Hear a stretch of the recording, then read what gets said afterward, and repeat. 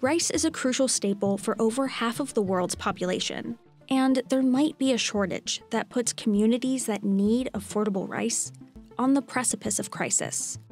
The only shortage out there right now, it's India's plain white long grain rice. It's cheap and lower quality that they ship to developing countries. Because rice is, loved all over the world, it also continues to be a manipulated commodity by governments in the world. India's export bans are reverberating through global rice markets. The protectionist measures basically send a panic signal globally. The U.S. has been dealing with India's oversubsidization. They've created this monster by subsidizing so much that now there's so many rice farmers that if they upset those farmers, that's a huge voting bloc.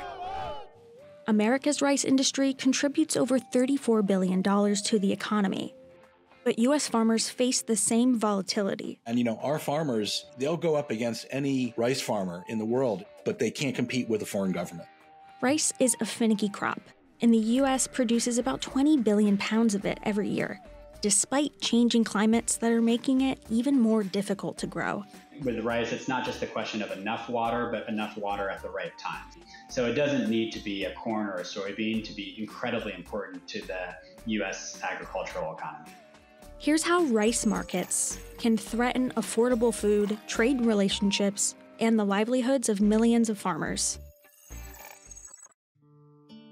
There are about 40,000 different varieties of rice, but the market is comprised mainly of long grain, medium grain, and short grain rices, as well as higher value rices like jasmine and basmati rice. Southeast Texas produce millions of bushels of rice yearly.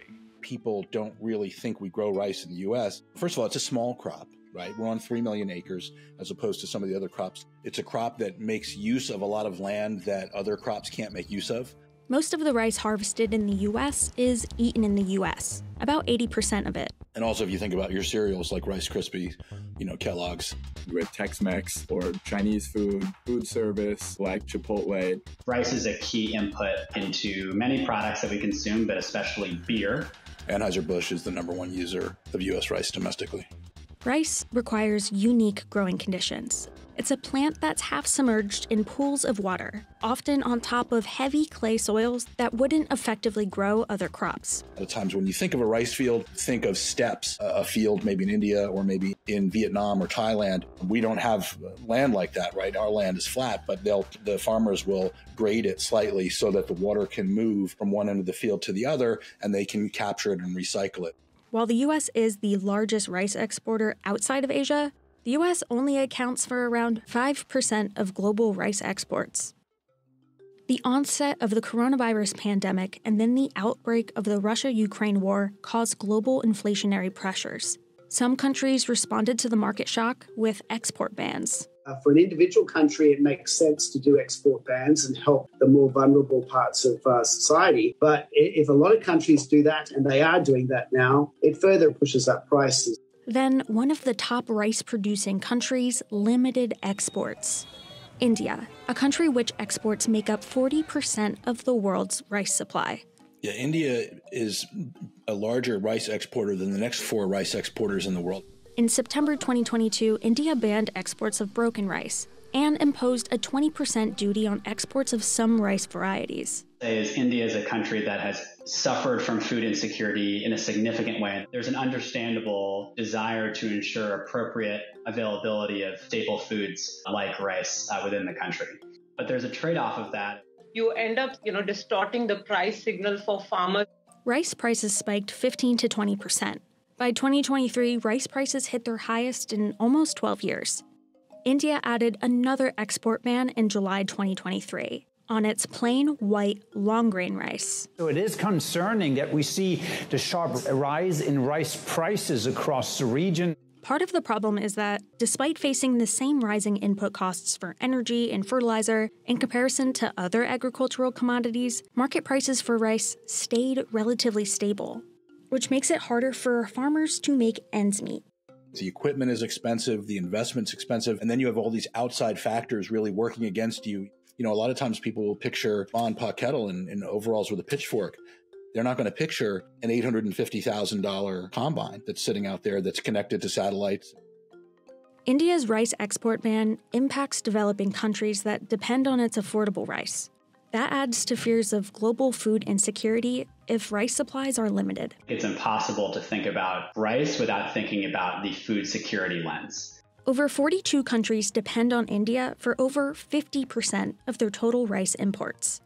The only shortage out there right now would really be India's plain white long grain rice that they ship to a lot of countries throughout Africa and Southeast Asia. They don't ship their best rice there. It's cheap and it's lower quality. And when they slap a ban in place, that impacted those developing countries the hardest. India has historically been the cheapest supplier of rice. Africa or Southeast Asia, they're going to buy from India because they've got a ton of rice. They can get it here fairly quickly. For example, Indian rice made up over 80% of the market share in a number of African countries. But even in places like Indonesia, which is one of the largest producer itself, it is still vulnerable because it still requires imports to satisfy domestic demand. India states that its export bans ensure ample food supplies domestically. However, at the same time, food inflation concerns are at the center of India's elections. From an economic standpoint, it does not make sense for them to keep this ban in place or to have ever put it in place in the first place. It's purely political. Prime Minister Modi is running for re-election. He's seen consumers complaining about increased inflation and rice prices domestically. And what they're really doing is they're trying to secure enough rice in their domestic market that their prices will drop for consumers. India has stockpiles of rice in government storage and is harvesting one of the largest rice crops on record. The other risks that we see are, of course, rising temperatures, but specifically rising nighttime temperatures, because rice likes this kind of warmer day and cooler night. The rice industry faces environmental threats that can lower yields or destroy crops entirely, making it harder for farms to make a profit. For example, water is crucial for rice production, but it can't be too much or too little. I think we've seen, significant drought in California, causing in 2022 a 50% reduction in planted acres. And now that there's been more water availability this year, significant recovery, maybe 40% increases in yield estimated. And then, of course, you bring water and temperature together, and what you get is moisture, and that can become a breeding ground for pest and disease, or weeds and herbs and things that are already fairly challenging for rice producers.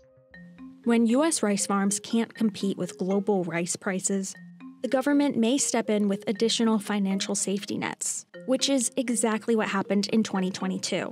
The government passed the Rice Production Program as a supplement. $250 million in funding that was provided by Congress at the end of 2022 was to support rice farmers that grew rice only during the 2022 crop year as a way to offset some of the losses that resulted from the extreme increase in input costs that did not correspond with the increases in crop prices that the farmers received. USA Rice is lobbying Congress to include an updated safety net program in the next Farm Bill. A relatively small investment from the U.S. government goes a long way in keeping our prices stable, but also keeping us competitive on the world market. Rice farmers can already opt into USDA insurance programs, like price loss coverage and agriculture risk coverage. These programs exist really just to stop these farmers from falling through the cracks, because that would be a huge disaster, not just for the communities, but for their food supply. Rice growing communities in the 6 states where it's primarily grown are built around the rice infrastructure. So the rice mills, the rice dryers employ people, the farms employ people. It's the entire supply chain. I mean, these are very important, pillars of these rural communities. USA Rice estimates that each rice farm adds $1 million on average to their local economies. Rice farmers and exporters, they're all going to suffer because of distorted prices. It's such a risky business. On the other side of a rice shortage, it looks like the market can bounce back, for the most part.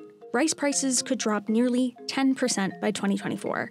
And if that happens, global rice markets may even reach a surplus by 2025. And when they decide that they've had enough of the export ban after the election, or when they feel secure politically, they will end the export ban. And then that means that rice prices globally will tank. That will impact all of the countries that export rice again. A farmer in Louisiana told me, he said, every year we take every bit of money that we're worth and a little more, and we put it in the ground, and we hope we can come back in 6 months and harvest a crop and sell it at the market.